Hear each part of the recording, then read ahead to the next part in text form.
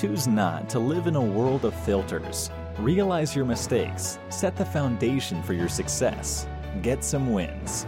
Knucklehead Podcast. Welcome to another edition of Knucklehead Podcast. This is the Knucklehead, Steven. I'm coming at you today to talk about a couple things, but one in particular, we're going to focus and hone in on self-discipline. Self-discipline, and why is that important? And why would it be important to somebody who has a track record of making mistakes and is being a knucklehead? Well, here's a couple of reasons why. For one, I was taught that discipline was instant willing obedience to others or orders, depending upon how you wanted to put it. What does that have to do with self-discipline? Well, a self-disciplined individual would take an order and then follow that in perpetuity. They would always be compliant with what it is that we were supposed to get done as Marines. And you know, when you peel that apart, and the reason why this is important and kind of close to my heart is what happens is whenever there's a grip on you from an authority type figure, or if you have an adversarial type relationship with an authority figure, what's going to end up happening is once you have the ability to express yourself or kind of be out on your own, you end up following human nature. I mean, it's innate in every single one of us that we're inherently. Most people would think we're inherently good, but we're actually inherently bad. We're inherently overindulgent. We're inherently undisciplined. We seek gratification, indulgence, excessiveness. We've got literally just a failing, feeble mentality. It's just who we are. So it's very abnormal at first for us to want to think that we have the ability to be self-disciplined. This is mostly apparent in people's weights, their health, how they treat other people, how they choose to exercise different mechanisms that are out there designed for improvement. And those are classified, I think Merriam-Webster does a really good job of describing it as simply just, the ability to do what needs to be done. And really it's for the sake of improvement. So that's what self-discipline is. All right. So that's what we're going to spend some time talking about right now. There's a bunch of resources that are out there for people who are interested in this. I'll wrap up today's podcast with one of my favorite chapters of a book that was suggested to me a long time ago that you can always go back to. And I would suggest that you always go back to this one to cultivate that spirit of hunger, that spirit of going, it's just that facilitating the desire to want to learn, the desire to want to earn, the desire to want to be better. And I'll give you that at the end of the day today. So there's a bunch of people out there that actually talk about this really, really well, in my opinion. One of them in particular, Jocko Willink. If you're listening to this particular podcast, you may have been familiar with Jocko podcast. He also runs an incredible organization called Echelon Front that puts on these musters. And he talks about how discipline equals freedom, right? And Jocko's a Navy SEAL. So it's difficult for like the average knucklehead, average dude like you and I to sit here and think, okay, well, I mean, yeah, he's a Navy SEAL. Of course he's going to be disciplined.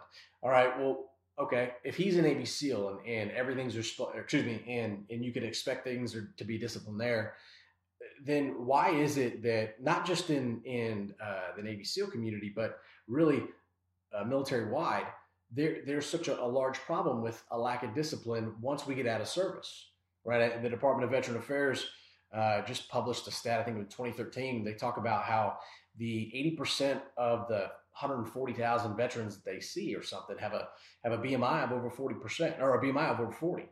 So when you look at that the body mass index being abnormally high, that's higher than the average normal American. The average normal American is one of the most obese people when you look at the stats worldwide. It's kind of crazy when you think about it. So it's in my opinion that the reason why is because we're taught a conforming pattern, and not necessarily the fact that pattern is there for improvement. you're leaving one area and going into another area, military, or let's just say you, for instance, you're going from one job to another, you're going from one relationship to another, you're going from one diet to another, and why aren't they all working out, or why aren't they becoming the success that you would want? Well, my guess is you're probably having an issue with self-discipline, right? Or you're having a difficult time understanding that you're connecting with some of the human emotion and the human nature of who we are. One in particular, or excuse me, let's just cover that real quick. Let's just hover over this topic. The 3 human emotions, right? Well, there's more of them, but let's just cover on these ones that conjure up desires probably more than anything else: sex, love, and fear. Sex, love, and fear.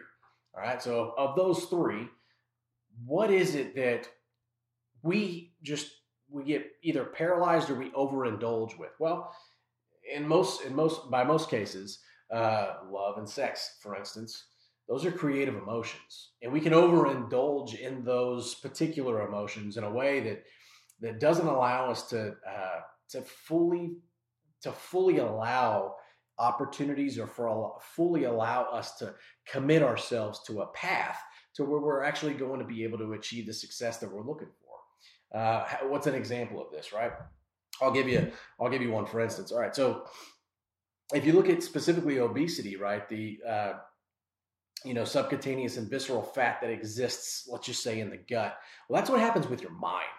Well, I'm not saying that you get visceral fat like in the synapses that cause you to not be able to think properly. It doesn't work like that. Your brain tissue it's not like that. It's a lot of there's a different type of mass brain tissue is. So let me clarify. You become mentally obese. You've probably heard that said before. I heard somebody say that just recently, and I was like, man, that's fascinating when you think about it. And all that means is you become mentally undisciplined in what your reason for doing whatever it is that you're doing is. Okay? So you don't have clarity of purpose. You don't have clarity for why it's important. For instance, me. Let's talk about me for a second. I completely got out of shape, right? I spent years of my life preparing to be able to play collegiate athletics and go into the Marine Corps and outperform physically all of these people. And then, you know what happens? You think, well, you can always outwork it, so I don't need to be disciplined in what I'm eating, what I'm putting into my body, what I'm allowing my mind to look at, or to think about, and what I'm allowing my eyes to look at.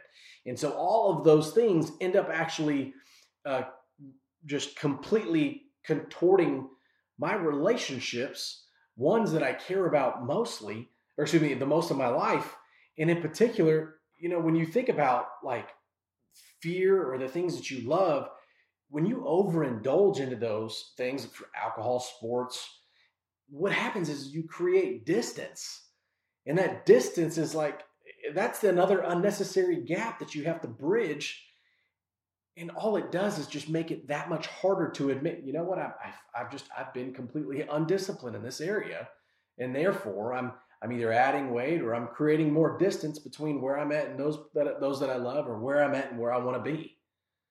It's an endless cycle unless you exercise self-discipline, right? That 3rd human emotion, fear, right? You end up overindulging or creating scenarios in your mind that don't exist. I see a lot of people in today's political climate creating this this fear of everything's an offense, or everything's about civil liberties, or whatever the case may be. The truth is we have less freedoms now than we ever have before in our life here in the United States. But how does this apply to relationships, right? So let's just use this for instance.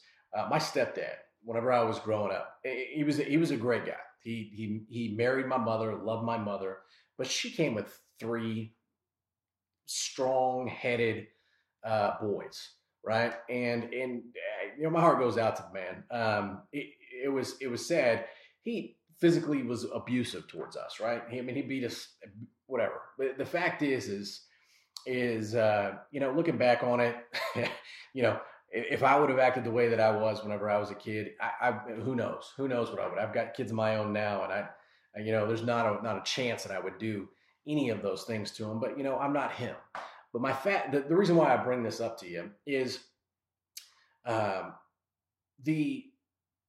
loss of control in the moment, the loss of control in that when you have a lack of presence of mind, whenever your emotions get conjured up, when you have this loss of control or you have this loss of focus, what ends up happening, at least in my experience, is you disconnect this, what's been described as like the faculty of reason, right? And so in order to have an accurate reaction or an accurate thought, you lose that discipline component with your decision making in that moment. And you end up, again, jeopardizing not only the integrity of your relationship, but the integrity of your decision making going forward. And so then you introduce a new pattern. And now all of a sudden what you've done is you've created this destructive pattern of not being able to trust yourself when it comes to decisions, when you're presented with those same set of circumstances. Again, to review, right? You allow a temporary set of circumstances for you to become emotionally unstable, and you disconnect from your faculty of reason. And now all of a sudden, you do not have the capability of being disciplined in that moment, and you lose control, and the wheels kind of fall off the wagon, so to speak, right? What's another example of this as a knucklehead? I was pretty self-focused on a path there for a period of time. I had relationships with a bunch of Marines that I used to run around with, and they were great guys, great people, great folks. So gals are included in that. I sabotaged a lot of those relationships inadvertently because I wasn't using the faculty of reasoning. And there's about 10 different components of this in this chapter of the book that I'm going to talk about later. But the important reason for me being a knucklehead was there was people who were like, hey man, every time you get around me, you're trying to sell me something. Every time you call me, it's never about, hey, how am I doing? It's always about what can you do, or what can I do for you? And you're trying to sell me. It was just pattern of always being about something and never really truly being about them. And it's sad that it came across that way, but the fact is that's how people felt, right? So when you think about that as a knucklehead, what you've got to do is you got to understand you are fully capable of controlling and not sabotaging not only those relationships, but you've got to be able to exercise the discipline component when you're in the moment, when your emotions are high and potentially allowing you to make a poor decision. Unless you've put yourself in that arena multiple times and realize that you can make better decisions and that you can be trusted when those things happen, you're going to end up self-destructing. You're going to interject a wrong habit. You're going to end up interjecting a wrong habit. So there's a good book, and it's called Mindset. It's by a woman named Carol Dweck. Fantastic book here that you want to check out. Talks about it on page 239. If you want to go to that specific page in the book and read what she says about the difference between a fixed and a growth mindset as it relates to being self-disciplined. There's a lot of sensitivity that people have about the power of your words right now and being able to control your vocabulary. At the time of this recording, we're talking about in the United States and political correctness and people wanting to restrict the use of language and saying what's acceptable and not acceptable, what is humorous and what is not, what is it's open to interpretation. However, you have to be able to understand that the reason why your words are so important and the freedom that you experience whenever you have those words, you end up actually owning. I think Andrew Carnegie said he's like the person who can possess self-mastery will then possess anything else that he works for, and then therefore is entitled to. And I could probably butcher in that quote, but the reason why that's important, I think, is because when you restrict language, or when you restrict people's capacity to make decisions, or you farm out your mindset, you let somebody else make decisions for you. Literally, you take your brain out and you're like, okay, well, what do you think I should do? Okay, I think I'm going to do that. What ends up happening is, and parents do this a lot with their kids, is they end up trying to remove their children's decision process, and they say, you know what? Let me make a decision for you. Hey, go ahead and go to college, go to this school, go this route, do this. And what ends up happening is, after the parent is no longer there, that person who makes those decisions is no longer there, that person has not gone through the discipline components of being able to refine their decision-making faculties and actually make productive, good decisions. So that's why self-discipline is so adamantly important. One chapter, chapter 10, The Master Key to Riches by Napoleon Hill. Check it out. One of my favorite books. It was suggested to me a long time ago. I don't go back to it often enough. If you ever want to find out why this stuff is so important, those are two books that I would have suggested you check out. They've helped me in a lot of ways. I would suggest that you check them out also. So with that, we are wrapped up. We are done.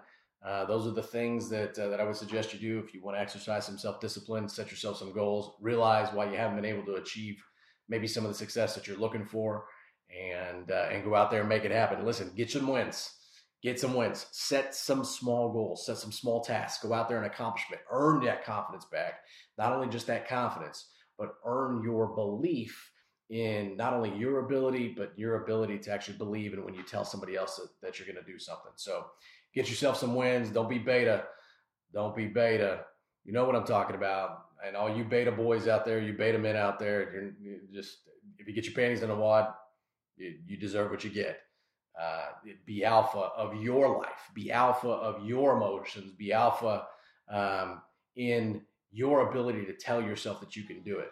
And all those people that take offense to that, listen, I'm sorry. I'm not sorry. So this is the Knucklehead signing off with another episode. Self-discipline. Go get you some wins. See you.